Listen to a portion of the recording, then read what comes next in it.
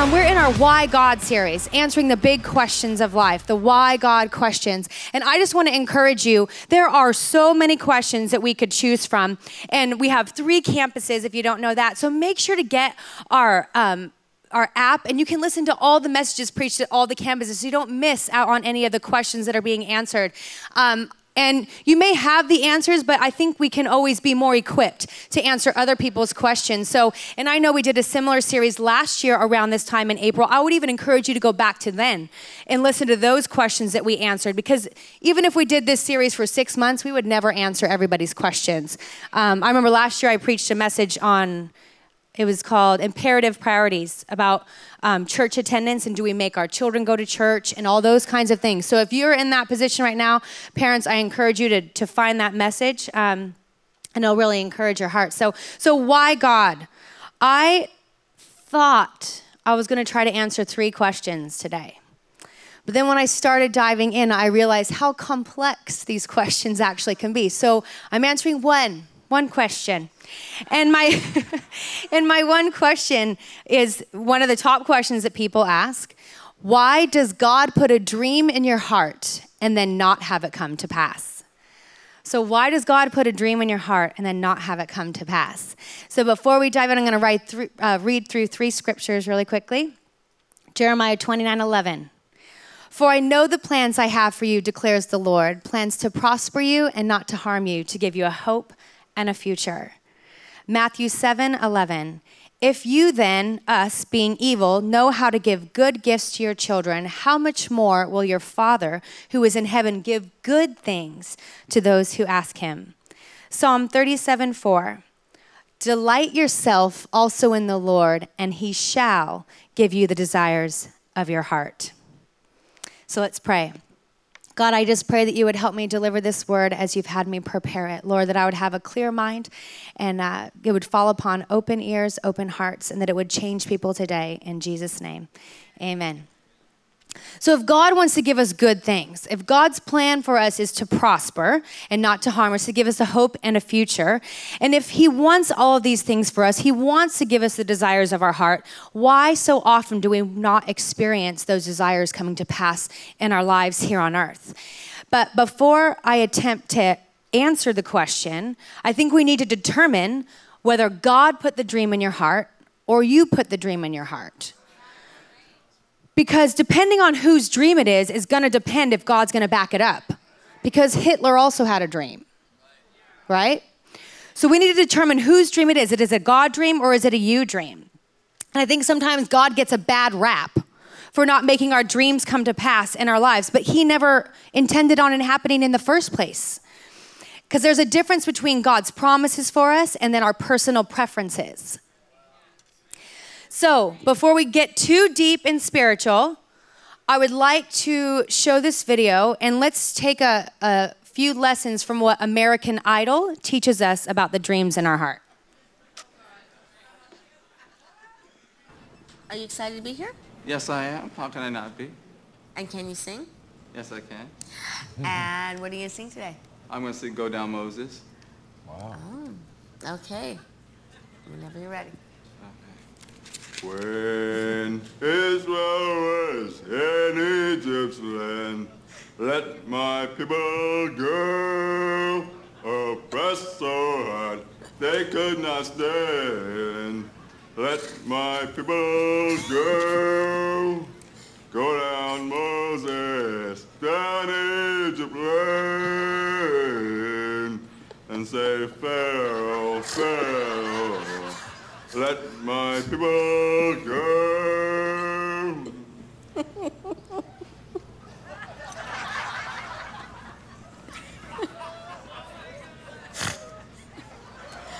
Sorry.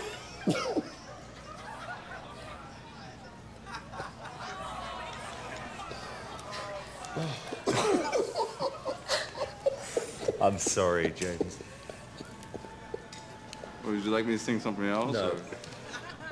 All right, we can cut it right there. Let's stop the torture. I know. The nice part of me, the pastoral side, feels really bad for him, but then the other part of me is thinking, like, what are you doing? So just so you know, so if you watch that full video, he let us know that his coworkers encouraged him to go on American Idol because he was such a great singer. And then if you kept playing the video, he actually said, well, let me sing something else. They're like, no. And he starts singing again. And they're like, please stop. And then afterwards, he's like, well, I'm coming back next year and I'm just going to choose more contemporary songs. And I'm thinking, oh, sweetie, it is not the song choice. It's not the song choice. I don't believe it was God's desire for you to be the next American Idol. So it was his dream. I don't think that was God's dream for his life. That was his dream. And where did our sweet little James go wrong? Okay, so sweet little James went wrong. First area, he received counsel from his coworkers who convinced him it was a good idea. Proverbs 1:5. A wise man will hear and increase learning, and a man of understanding will attain wise counsel. Proverbs 11:14, where there is no counsel, the people fall, but in a multitude of counselors, there is safety. So if you don't know yet if the dream that's in your heart is a God dream or a you dream, seek wise counsel. And then it says there's wisdom in a multitude of wise counselors. There's safety. There's safety. He would have been safe from embarrassment if he received wisdom from a multitude of counselors, right? So the second mistake James made was that he made the mistake of assuming because that it was God's will because it was something that he wanted. So before we give God the credit or the blame for how our story ends, we need to understand if he authored it in the first place. So as we dive into this question, I'm going to approach answering this question from the place of believing that it's been confirmed that it's a God dream, that it's not just a you dream, that it's a God dream. So that's the place I'm going to speak from today. So the title of my message is Field of Unfulfilled Dreams. Field of Unfulfilled Dreams. And I'm going to go over really quickly a few biblical examples of people who did not see the desires of their heart come to pass in the Word of God. And let's try to learn from their mistakes because that doesn't have to be our story, right? So the first thing, there's opposition. The Bible tells us in John 10:10 that the thief comes to steal, to kill, and destroy our plans and our future. In 1 Peter 5:8, it says, be sober, be vigilant, because your adversary, the devil, walks about like a roaring lion, seeking whom he may devour.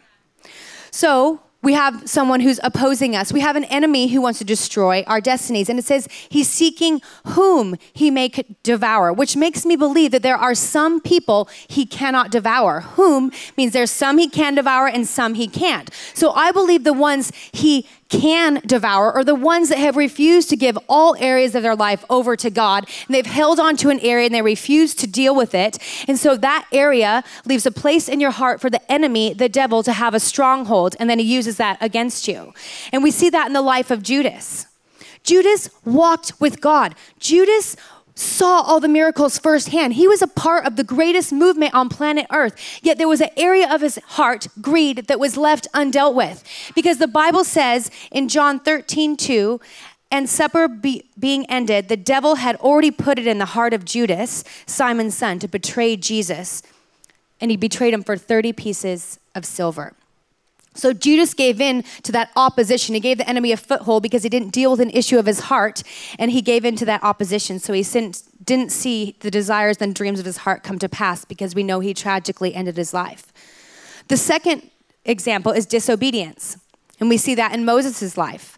So we know that God had called Moses out to deliver the Israelites from Egypt. He took them out of Egypt, and they were wandering the wilderness for 40 years. Waiting to go to the promised land. Can you imagine 40 years traveling with a group of whiners and complainers in a wilderness? And for 40 years, they just wanted to get to the promised land. But then guess what happens? Moses just chooses to outright disobey God right before they were going to enter the promised land. He disobeys him. And the Bible says in Numbers 20:12, then the Lord spoke to Moses and Aaron and said, because you did not believe me to hallow my name in the eyes of the children of Israel, therefore you shall not bring this assembly into the land which I am giving them. So for 40 years, he was desiring to enter the promised land. It said he stood at the top of the mountain and he was able to see the promised land with his eyes, but he could not enter in, and he died in that place. He didn't see the desires come to pass because of disobedience. The third is an unwillingness to surrender. And we see that in the life of the rich young ruler, which you can find that story in Mark 10. But it said the rich young ruler came running to Jesus, very passionate to get to Jesus, and knelt down before him and said, "What must I do to obtain eternal life?" He desired eternal life. He desired to be with Jesus. But then because there was an area of his life he was unwilling to surrender to God, which was his finances, it said that he turned away from Jesus and he went away sorrowful. And he did not receive the desires of his heart because he was unwilling to surrender all areas of his life to God. The fourth thing is people just quit. People quit. And we find a scripture in Galatians 6:9. It says, "And let us not grow weary while doing good, for in due season we shall reap if we do not lose heart." And in the Message version, it says, "if you don't give up or quit." I know there are some people that just purely because they gave up too early, they did not see the desires of their heart come to pass. It was the only reason. And I love that the Bible uses the illustration of sowing and reaping in this instance, because if you think about sowing and reaping, what a farmer does, the farmer prepares the ground. He does all the lines. He puts the seeds in, he covers it up, and he waters it, and he nurtures it. And then what he has to do, he has to wait for the harvest. He's done all the work. He's done all the labor. He's done all the praying. Now he has to wait for the harvest. If that farmer woke up every morning, week after week, and did not see anything budding, and he let the discouragement come over him and he said, "You know what, just forget it. It's never going to happen." And he walked away from his harvest. He would never see what's going to happen in a few weeks' time, a few months' time. He would never reap the harvest that he had planted if he gave up and walked away. Some people don't receive the desires of their heart because they quit and they give up too early. You never know when your promise is coming to pass, right around that corner. Never give up. Amen? So those are just a few possibilities and things that happen in scripture that I thought I should just share with you that maybe we can learn from.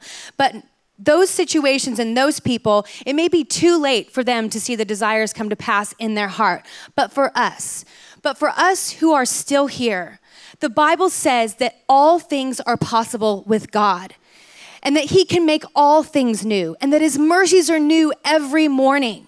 So maybe some of us have been living in disobedience. Maybe some of us have been unwilling to surrender certain parts of our life to God. And maybe some of us even quit or gave up or gave into opposition. But while there is still breath in us, God is not finished with us yet. God is not finished with the story. He longs for us to delight ourselves in him so we can see the desires of our heart come to pass in our lives. Amen? So I want to share a few reasons why we may not have seen our desires and our dreams come to pass yet in this life. And I say yet. The first thing, timing. It's a timing thing. I want to go back to that scripture in Galatians 6:7-9. "Do not be deceived, God is not mocked. For whatever a man sows, that he will also reap. For he who sows to his flesh will also of the flesh reap corruption. But he who sows to the Spirit will of the Spirit reap everlasting life. And let us not grow weary while doing good, for in due season we shall reap if we do not lose heart." It's a season thing. It's a timing thing. You know, we moved into our house about 6 years ago. I was so happy because we had a little avocado tree in our backyard, and soon after it started to bud, and like the avocados were like the size of a grape, and they were so cute, and I wouldn't let my kids touch it. And then we had a connect group at our house at that time, and we had a little unruly child that came along with her parents to that connect group. And I say unruly because she would climb on my countertops. I'd find her in my pantry, like climbing up the shelves. She would just get into my refrigerator and like take stuff out, always spilling everything. And every time, and I'm not exaggerating, every time she peed on my floor. And she was well past the potty training stage. She just was too busy playing with the other kids, so she would just pee on my floor. And then the mom wouldn't clean it up. I always had to clean it up. And I'm trying to be a good hostess, so I'm trying to be sweet. But really what I wanted to do was I kind of wanted to spank the little girl, but I really wanted to spank her parents. So this unruly child plucked all my avocado buds off my tree and threw them over the fence. I was so mad. But then 2 years later, it took 2 years and those buds started to come back. And sure enough, my boys wanted to pluck those things the second they saw that they were size of a grape. And I was just like, no, no, no. They're so tiny. They're not ready. If you pluck them now, they're not going to be any good and we're just going to have to throw them away. They're going to be useless. Don't pluck them. Not now. You see, most of us have a dream in our heart to reap some kind of harvest, right? We have a dream to get a house. We have a dream. We want a spouse. We want a child. We want an incredible business. We want to prosper financially. We want to get a home. Maybe you want to be in ministry and travel the world and speak. I don't know, whatever your dream is. But every time we have a dream, it starts with a tiny seed on the inside of our hearts. And it takes time to grow. Sometimes there's an immediate harvest. There's a miracle. Miracles are going to happen. Yes, absolutely. And sometimes that sowing stage can last a lifetime when we're praying for people who need to know Jesus in our family and it's on their deathbed after 30 years of praying. They finally come to know Jesus before they breathe their last breath. Sometimes our sowing can take a lifetime. But we're so excited about the dream. We're so excited we just want it to happen right now. Just like my boys, they wanted to pick it right now. But it was really in their immaturity and their lack of understanding that they didn't realize that there was a process that needed to take place. They wanted to rush the process. We want the dream of the harvest without going through the preparation process. And I know sometimes we think we're ready. Like, I am ready for my dream. But honestly, if God gave it to us now, we'd screw it up. We don't know what we don't know. We don't know we're not ready. We don't know if we have enough character, loyalty, integrity to sustain the harvest that he wants to give us. God only knows. I know many of us want a dream home. We want our dream home. But if we're not able to manage our finances wisely now and bring our tithe and stay within our budget and pay our bills on time, if God gave us our dream home now, we would lose it. We would lose it. It's a timing thing. It's a timing thing. Respect the process. You know, my story when we came to C3 over 10 years ago now, we really, and I share it all the time, but we really had no ambition for ministry. My husband was in real estate. I was a probation officer. We were very happy with our lives. And from the first week, we came into C3 Church, we started getting all these prophecies that we were like going to be in ministry and that we were going to be preaching and like speaking in nations. And I'm like, I've never been to another nation. Like, what does that mean? Where is that? Like, I had no idea what they were talking about. And at first I was just kind of like, because I'd never thought, it's not that I didn't love people in ministry. I just never thought of it for myself. I had no agenda, no ambition for it. But as soon as God started to speak those things into our hearts, it was like planted like a little seed. And then God began to kind of water it and it began to grow as I read the word of God and I began to pray. And soon enough, it became something that I never was interested at all to be the thing that I wanted nothing more to do because I wanted to fulfill God's call on my life. You know, but I will say from the time of the first prophecy, it was over 5 years before God even let me near like with a 10-foot pole to a microphone. Because there was some things he had to deal with in me over those 5 years. I was like my boys. I thought I was ready. I got the prophecy, where's the microphone? Let's do this. Like I totally thought it was gonna happen overnight. But then I had children, several of them, and I was at home with my kids changing poopy diapers and what I felt like doing nothing towards the call of God on my life. And he had to really teach me some things in that time. And I remember feeling frustrated, like, when is it gonna be my time? When is it gonna be my turn? I was exactly where I needed to be because God had to deal with me a few things over those 5 years before he would even trust me getting close to a pulpit. And even now, I'm like, oh God, you should have taken more time. You know, like now you're like, oh, I'm not ready. But God had to deal with me. He had to get rid of any pride or agenda I had in my heart. He had to deal with my insecurities because I was crazy. I thought everyone was a threat. And so if God didn't deal with my insecurities, anytime someone else that started to rise up with a gift on the inside of their life, I would have squashed him. If he didn't get to deal with my insecurities. He had to deal with I had a bad attitude. I know. My husband just agreed. I had a bad attitude. And the worst one, I had a religious spirit. I had a religious, legalistic spirit. I was so nasty. I was so judgmental and so harsh. If you don't want to know what a religious spirit is those people who claim to be Christians, who like to quote a lot of scripture. They usually like to quote Old Testament scriptures, and they walk around condemning and judging everyone that live in the freedom, joy, and prosperity that God died to give them. That's religious spirit. I had that. And God had to teach me that I had to be faithful with the few sheep if he was ever going to trust me with his flock. James 1:4 says, "But let patience have its perfect work, that you may be perfect and complete, lacking nothing." Could it be that God is more concerned with our holiness than our immediate happiness? And could it be that God is more concerned with our future than our right now?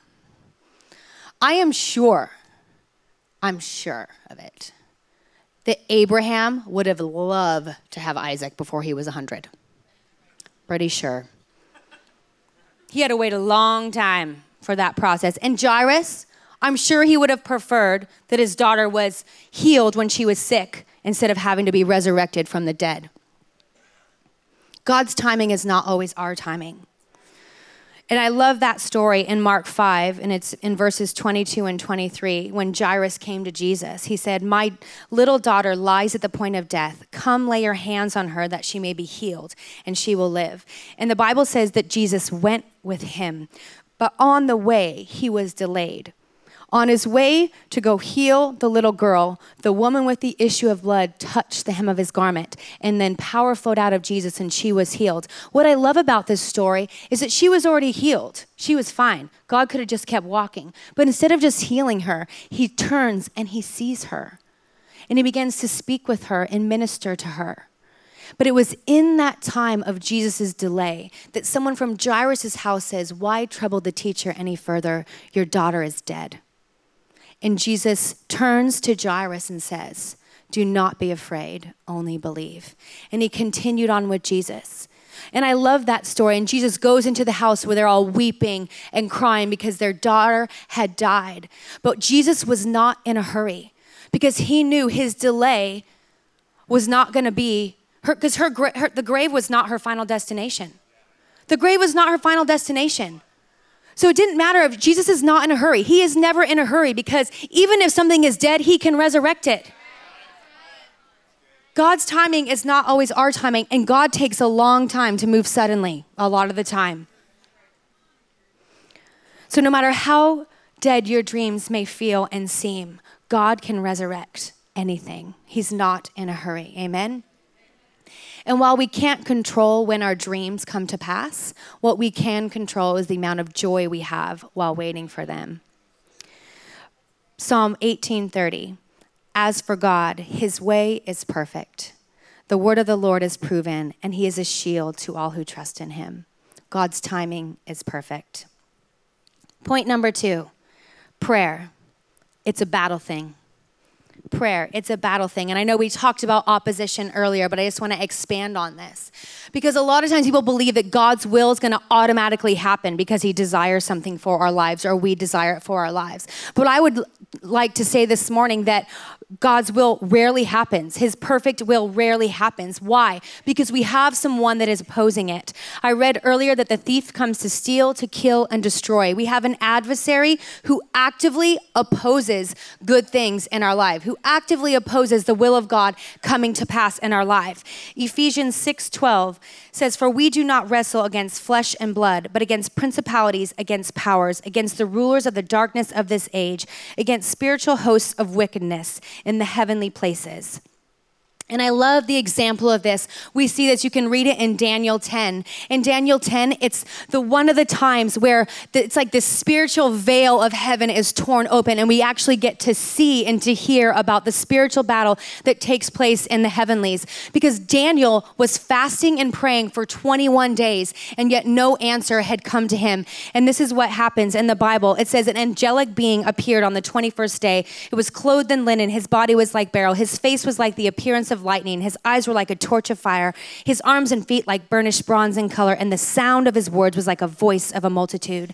And the angel said, do not fear, Daniel. From the first day, from day one that you set your heart to understanding and to humble yourself before your God, your words were heard. And I have come because of your prayers. But the prince of the kingdom of Persia withstood me for 21 days. And behold, Michael, one of the chief princes, came to help me, for I have been left alone there with the king of Persia. And the scripture goes on and says, and now I must return to fight with the prince of Persia. So what happens on the first day that Daniel prayed his prayers? The answer was sent, the angel was sent, but then the enemy came and there was battling going on in the spiritual realms. And he wasn't able to get to Daniel until another angel came to help fight the battle so he could go tell Daniel, don't worry, your word is heard. The answer is on its way. And then he had to go back to continue fighting. This is why we have to pray. We have to pray. And when we pray, spiritual forces from heaven are released from heaven and brought down to earth to invade earth, to make things happen on our behalf. And have confidence when you pray. Have confidence. 1 John 5:14 says, now this is the confidence that we have in him, that if we ask anything according to his will, he hears us. And have boldness, because Hebrews 4:16 says, let us therefore come boldly to the throne of grace, that we may obtain mercy and find grace to help in the time of need. Now I want to just share something and have the video ready, guys. I want to just tell you that there's sometimes, no matter how long we pray and how hard we pray, sometimes the result will always be unanswered prayers.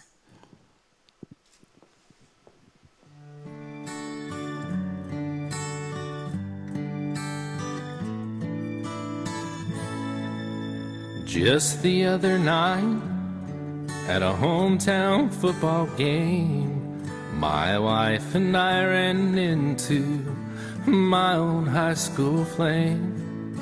And as I introduced them, the past came back to me, and I couldn't help but think of the way things used to be. She was the one that I had wanted for all time, and each night I'd spend praying that God would make her mine. And if he'd only grant me this wish I'd wish back then, I'd never ask for anything again. Everybody, sometimes I thank God for unanswered prayers. Remember when you're talking to the man upstairs, that just because he doesn't answer doesn't mean he don't care. Some of God's greatest gifts are unanswered prayers.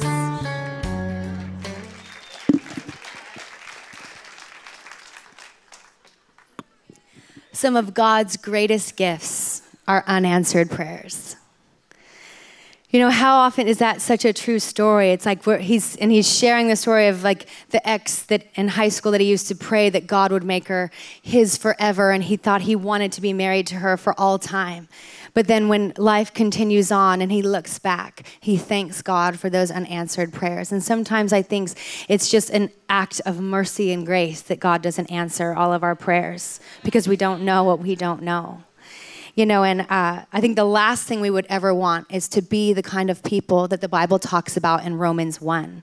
And you can read that whole chapter. It's a group of people where God longed to have their heart, but they continued just to go against God, wanting their own will and their own evil desires. And God was trying to reach out to them, but they kept rejecting God. So the Bible says that God finally gave them over to their own evil desires. He gave them what they wanted. And in the end, it just led to destruction and death. So sometimes we need to thank God for unanswered prayers. Amen? You know, because our God wants to give us the desires of our heart, but when it's not in alignment with his perfect will for us, and if he knows that it can cause pain and destruction, he's not going to give it to us. And I think the verse in Psalms 37:4, where it says, delight yourself also in the Lord, and he shall give you the desires of your heart. I think if we spent more time delighting ourselves in the Lord, in his ways, in his word, and in prayer, understanding his promises and his purpose for our life, that his goodwill for us, his power and his presence, I think we would begin to see more of our prayers answered, because our prayers would be in alignment with God's heart, because we know his heart and he knows ours. So, it's a prayer thing. Point number 3, it's a works thing. Works. So it's a doing thing. So we understand now that it's a timing thing, that sometimes we need to put our petitions forward in prayer, but now we need to do something. We need to do something. And James 1:22-25 says, but be doers of the word and not hearers only, deceiving yourselves. For if anyone is a hearer of the word and not a doer, he is like a man observing his natural face in a mirror. For he observes himself and goes away and immediately forgets what kind of man he was. But he who looks into the perfect law of liberty continues in it and is not a forgetful hearer, but a doer of the work. This one will be blessed in what he does.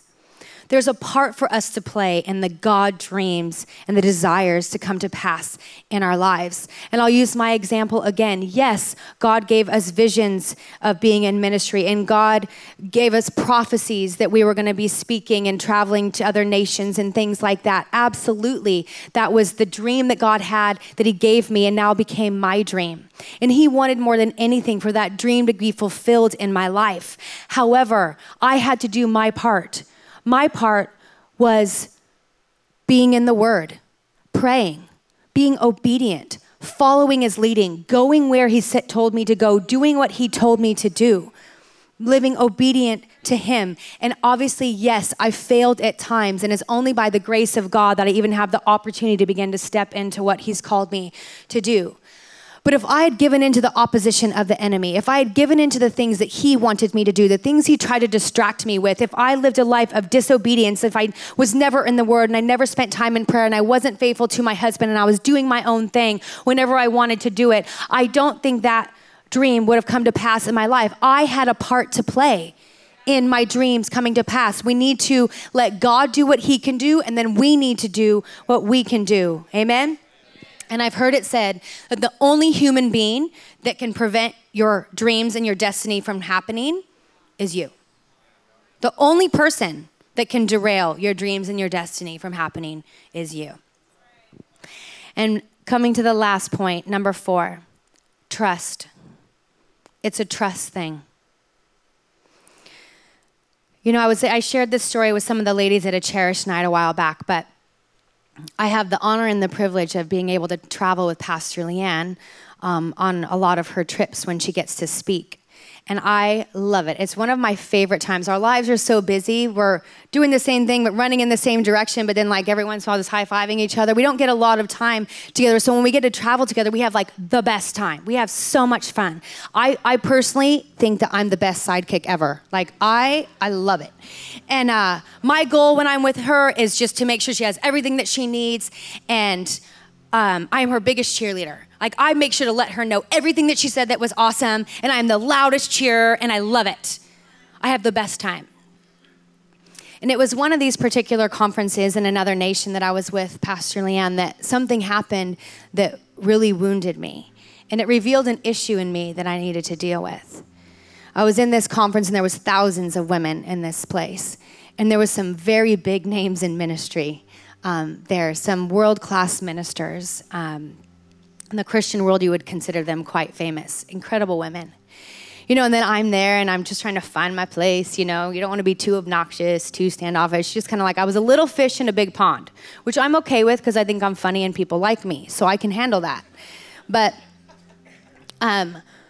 so I'm there, like kind of trying to find my place in the whole big scheme of things. And at this particular conference, I was being my regular silly self. So one of the nights they had a dance off. So I'm like, I know how to dance. I have like one move. So I was in my full like nice outfit, and I decided I'm going to do my one breakdancing move like on the floor.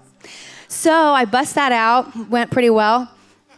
And then I had the opportunity to, I was speaking at a smaller session they had. So I was speaking in that, and in one of the stories, I was like sharing like one of my cheerleader stories. So I was like shaking, like being all silly, like when I was talking.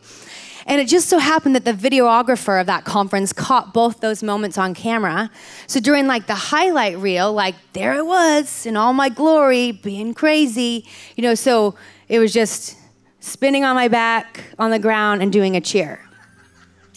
And usually I think those things are so funny and I can laugh at myself. That's why I do it. It's funny. But when everyone kind of erupted in laughter in this place, it was like, I kind of felt embarrassed for the first time. Like I wasn't able to laugh at myself. And I was kind of grieved, like sitting on the front row, just feeling embarrassed, wondering like what everyone thinks of me. And I just was like, that little voice was like, they only see you as the goofy one.